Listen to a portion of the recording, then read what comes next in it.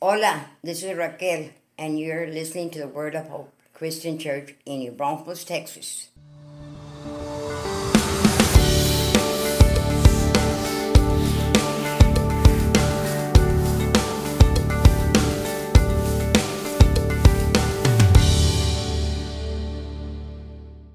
Hi, everyone. How are you today? I'm Pastor Tim with Word of Hope Christian Church in New Braunfels, Texas, and it's my joy to be with you today on this Sunday, October 9th, with another in our sermon series, God Goes to War. Today is part 8, in fact, and the sermon title is called God's Final Judgment. I'm so glad you could be here. We are only one sermon away from finishing this series. I told you in the beginning, 9 weeks. We're covering all 21 chapters. This is an epic journey. Today we're going to be in Revelation 20, verses 1 to 15. So you might want to get your Bible or Bible apps out. It's going to be a terrific journey as we continue in our study here. Now, there's many things in Revelation to learn, as well as many terms that are often used. How many of you have ever heard of the term millennial kingdom or the 1,000-year reign? Today, we're going to find out about what that is and how important it is to God and what it means to us. We're also going to learn about God's final judgment. But before we dive in, as always, let us start with a word of prayer. Most gracious Heavenly Father, Lord God, thank you for the incredible privilege we have to hear from your word today. Lord, teach us from it. May we just digest it all. May we understand the difference between the imageries that are presented here in this book of Revelation and the truths that you really want us to know. We thank you for all of this in your incredible and mighty name.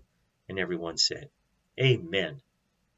Several years ago, there was a TV evangelist who was preaching about his view of the second coming of Christ. Towards the end of the program, he made this pitch. Jesus is coming soon, perhaps tomorrow. Send $10 for a video that'll explain the second coming of Christ. Please allow 6 weeks for delivery. What's wrong with that picture, folks? Did this guy really believe Jesus could come at any moment? Of course not. But anyone who seriously reads Scripture comes away with a very real impression that Jesus could come tomorrow. Well, everyone except most of the prophetic teachers on TV, radio, and the internet. According to them, we're going to need way more than just 6 weeks for Jesus to return. In fact, according to most of these teachers, there's a bunch of things that need to take place first. Things like there's a mystery era or a church age. We talked about that last week, and that's going to last for a few more years. Then there'll be a decline in the last days. Then Jesus returns secretly to rapture the Gentiles. Then they say there's the building of the temple. And then there's the Great Tribulation, the 7-year period of tribulation, followed by a millennial kingdom. Christ reigning on earth for 1,000 years. And then Jesus will judge mankind. So you see, Jesus can't come tomorrow. There's way too much stuff that needs to be done first. I mean, just to get the permits to rebuild the temple would take longer than 6 weeks. You know what I'm saying? Now, as complicated as that may sound, this is one of the simpler interpretations of all the information I was gathering for this sermon. I would encourage you, do a Google search sometime for Google images on something called dispensational premillennialism. And you're going to find dozens of charts and drawings, most of which, in my opinion, are really convoluted and confusing. And you know, folks, there was a time when I really used to believe that stuff. But there are several reasons why I don't anymore, and I want to share them with you today. The first reason is that this kind of teaching requires at least 2 or 3 second comings of Christ, all depending on how you count them. You have the secret coming of Christ to rapture the church. Then you have the public coming of Christ to set up the millennial kingdom. And then maybe you have Jesus slipping away and coming back for judgment, depending on who does the teaching on this part of the presentation. And then there's the third and fourth comings, maybe even a fifth coming. It just doesn't make any sense, folks. You have to learn and dig into this. There can only be one second coming. The second reason I don't believe this approach is that this kind of teaching focuses on the fact that Jesus must come to earth to receive his kingdom. And until that time comes, Jesus is not king and he does not reign, at least not yet. In other words, for Jesus to become king, he has to wait for the millennial kingdom, several years yet in the future. And in order to receive his kingdom, Jesus has to come to earth. But that's bogus. It is just unscriptural. It's not true. For example, the prophecy in Daniel 7, verses 13 and 14 tell us, As my vision continued that night, I saw someone like a son of man coming in the clouds of heaven. He approached the Ancient One and was led into his presence. He was given authority, honor, and sovereignty over all nations of the world, so that people of every race and nation and language would obey him. His rule is eternal. It will never end. His kingdom will never be destroyed. So think about this. Did Jesus have to go to earth to receive his kingdom? No, he didn't. He was led into the heavenly throne room, into his presence, meaning the presence of God himself. And how long would his kingdom last? Forever. It said his rule is eternal. It would never pass away. In other words, it's not limited to 1,000 years. In addition, Colossians 1:13 tells us Jesus' kingdom exists right now, and you and I, beloved, are a part of it. It says in Colossians 1:13, "For he, God, has rescued us from the kingdom of darkness and transferred us into the kingdom of his dear Son." And the third problem I have with this millennial teaching is that this 1,000-year thing only shows up here in Revelation 20. It's never mentioned anywhere else in the Bible. Now, if you listen to most of the prophetic teachers today, you'll believe that this millennial kingdom lay at the very heart of God's plan for the end times. And yet, it's only mentioned once right here in Revelation 20, nowhere else. In addition, this false teaching directly contradicts other scriptures, such as 2 Peter 3, verses 9 through 12. Let's read that. The Lord isn't really being slow about his promise, as some people think. No, he's being patient for your sake. He does not want anyone to be destroyed, but wants everyone to repent. But the day of the Lord will come as unexpectedly as a thief. Then the heavens will pass away with a terrible noise, and the very elements themselves will disappear in fire, and the earth and everything on it will be found to deserve judgment. Since everything around us is going to be destroyed like this, what holy and godly lives you should live, looking forward to the day of God and hurrying it along. On that day, he will set the heavens on fire, and the elements will melt away into flames. Take a look at verse 10. Go back and take a look at that. What is the day of the Lord thing Peter's talking about? Folks, that's the second coming of Christ. When Jesus comes back, everything's going to burn up. We don't have to wait for tribulation. We don't have to wait for some 1,000-year kingdom. We don't have to wait for the permits of a new temple. We don't pass go and collect $200. When Jesus returns, it's all over. When Jesus came the first time, he came to bring salvation. When he returns the second time, he's coming to bring judgment. And despite what you may have heard from others, that's the main focus of Revelation 20. When Jesus returns, he comes to bring judgment. But before we get to the part about Christ standing in judgment, we need to answer the question, what is this about someone reigning with Christ for 1,000 years? Well, turn with me in our text to Revelation 20, verse 6. It says, "Blessed and holy are those who," here it is, "share in the first resurrection. For them, the second death holds no power, but they will be priests of God and of Christ and will reign with him 1,000 years." You know who this is that reigns with Christ, don't you? That's us. You see, as I've been telling you for the past 7 weeks, Revelation is filled with symbolic language. A great majority of this book is figurative, not literal. There is no literal 1,000 years meant here. Just like most of the other numbers used in Revelation, it has a symbolic meaning. One group of highly respected scholars noted, and I quote, "As 7 mystically implies universality, so 1,000 implies perfection, whether in good or evil," end quote. You see, we're living in an era described in Revelation 20, an era symbolized by the 1,000 years. Now, how can we know that? There's a couple of reasons. First, we know that because we've shared in the first resurrection. Do you know when that happened? It happened when you were baptized into Christ. When I baptize someone, I put them all the way under the water. How long do I keep them there? Not very long at all. They go under the water to die for their sins, and they come up out of the water to walk in newness of life. They share in Christ's resurrection. It is their first resurrection from the dead. Secondly, when we rise from that watery grave, the second death has no power over us. The blood of Jesus covers us. And lastly, we can know that we're in the symbolic 1,000 years period because we're priests of God right now, and we reign with Jesus right now. Revelation 1:4 and Revelation 5:10 tell us that he, Jesus, made us a kingdom of priests for God his Father, and they will reign on the earth.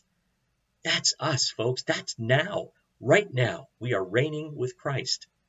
That's why Ephesians 2:6 tells us that for he, God, raised us from the dead along with Christ and seated us with him in the heavenly realms because we're united with Christ Jesus.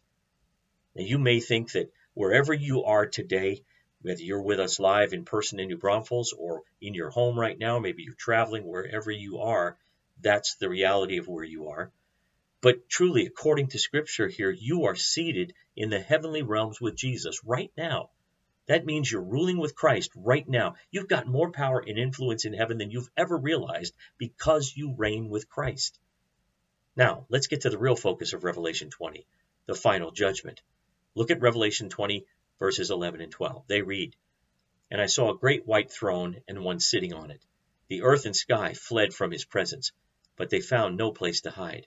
I saw the dead, both great and small, standing before God's throne. And the books were opened, including the book of life. And the dead were judged according to what they had done, as recorded in the books." We need to recall that John was told to write this book of Revelation specifically to share with the 7 churches that existed that day, and of course for us as well. These were churches that faced persecution, imprisonment, even martyrdom for their faith. And Revelation ultimately told them 2 things they needed to hear. Number 1, there's going to be a judgment of the living and the dead. Folks will pay for the harm they've done to God's people. And 2, there'll be an ultimate eternal reward for God's people. It's worth it to hang in there and serve our God. Chapter 20 deals with the first of those 2 promises, judgment. I once read about a guide who took a group of tourists around the Empire State Building in New York City. On the elevator ride to the 102nd floor, a nervous woman asked, "What if these cables should break? Would we go up or down?" The guide replied, "Well, that depends entirely on the kind of life you've been leading." Why would the guide think that? Because that's what it says in Revelation 20, verse 12, which we read a minute ago. And the dead were judged according to what they had done, as recorded in the books. Now, the world reads that and they think, hey, I've got a chance. I've done some pretty good things. Many years ago, Reader's Digest had an article about a 67-year-old man named Bill, who, during his lifetime, had donated over 100 pints of blood. You can imagine that somewhere along the line he probably saved a few lives because of those donations. Bill later jokingly told a reporter, "When the final whistle blows and St. Peter asks, 'What did you do?' I'll just say, 'Well, I gave 100 pints of blood.' That ought to get me in." On June 26, 2006, Warren Buffett, billionaire investor and founder of Berkshire Hathaway, announced he was donating much of his fortune to charity. Over time, most of Buffett's $44 billion in stock holdings would be given to the Bill and Melinda Gates Foundation. When Buffett presented his gift to the Gates, he made this remark, "There is more than one way to get to heaven, but this is a great way." Now, how did Bill, the blood donor, and Warren Buffett, the old rich guy, believe they could get into heaven? They believed they could get into heaven because of what they'd given, because of what they'd done. I mean, that's what it says in Revelation 20, verse 12b, doesn't it? Read it with me again. "And the dead were judged according to what they had done, as recorded in the books." Well, it kind of says that. Notice it doesn't say the dead got judged into heaven by what they had done. It only says they were judged according to what they had done. You've got to take a little closer look to see how people get into heaven. You've heard of people keeping 2 sets of books before? Well, God keeps 2 sets of books. In verse 12a, it says, "I saw the dead, both great and small, standing before God's throne, and the books were opened, including the book of life." The Holman Christian Standard Bible reads this way, Revelation 20:12. "I also saw the dead and the great and the small standing before the throne. The books were opened. Another book was opened, which is the book of life. And the dead were judged according to their works by what was written in the books." Then in verse 15, Revelation 20, verse 15, "And anyone whose name was not found recorded in the book of life was thrown into the lake of fire." In other words, you can do all the good deeds you want. You can donate all the blood you've got. You can give all your wealth to the poor. But if your name is not written in the book of life, it won't make any difference, folks. You're not going to make it. Revelation 21:27 tells us, "Nothing evil will be allowed to enter heaven, nor anyone who practices shameful idolatry and dishonesty, but only those whose names are written in the Lamb's book of life." So whose book of life is it? That's right, it's the Lamb's book. And who's the Lamb? Well, that would be Jesus. It's only by having your name written in his book that you have any chance of heaven. Now, I know someone that's listening today, or perhaps someone that's in person with us today, might ask that question, how can they get their name written in the book? Well, I'm just really glad you were asking that today. In Acts 16, verse 30, a Philippian jailer who was in the prison cell of Paul and Silas asked them, "Sirs, what must I do to be saved?" And they said in the next verse, verse 31, "Believe in the Lord Jesus Christ and you'll be saved." But this jailer didn't know what to believe about Jesus, so for the next hour or so, they taught him and his family what they should believe about Jesus. Then in verse 33, we read, "And he and everyone in his household were immediately baptized." Once this jailer and his family knew what to believe, they were baptized into Christ that very hour, which was a little after midnight. Earlier in Acts 2, the Apostle Peter was preaching to a very large crowd on the day of Pentecost. The message was so powerful that in verse 37, Acts 2:37, it reads, Peter's words pierced their hearts, and they said to him and the other apostles, Brothers, what should we do? Peter tells them in the very next verse, Each of you must repent of your sins and turn to God and be baptized in the name of Jesus Christ for the forgiveness of your sins. Then you will receive the gift of the Holy Spirit. The Bible is very clear on how we should respond to God's free gift of salvation. First, believe in the Lord Jesus Christ. Then repent of your sins. Turn away from them. Confess Jesus as Lord and Savior. Be buried in the waters of baptism for the forgiveness of sins. And then rise up in newness of life and live your life for Christ. Folks, it's not that hard. The only reasons people would refuse to do it would be, well, they just refuse. Or they've gotten advice from people who oppose it. Or they refuse to believe Jesus is coming back, so they put off the decision. Things like that. But the key thing is this: Jesus is coming back. And when he returns, there will be no second chances. So you need to be ready when he comes. You need to be ready now. I want to close today with this story. During Sunday school, a little girl had been taught about the second coming. After church, she quizzed her mother, Mommy, do you believe Jesus will come back? Yes, honey, she said. Could he come this week? Yes, sweetheart. Today? Oh, yes. Could he come in the next hour? Of course. In a few minutes? Yes, dear. Mommy, would you comb my hair? Isn't that perfect? Even a child understands the impact of Jesus' second coming. Even a child realizes that when Jesus comes back, you want to be ready. And so the question for you, beloved, today is, are you?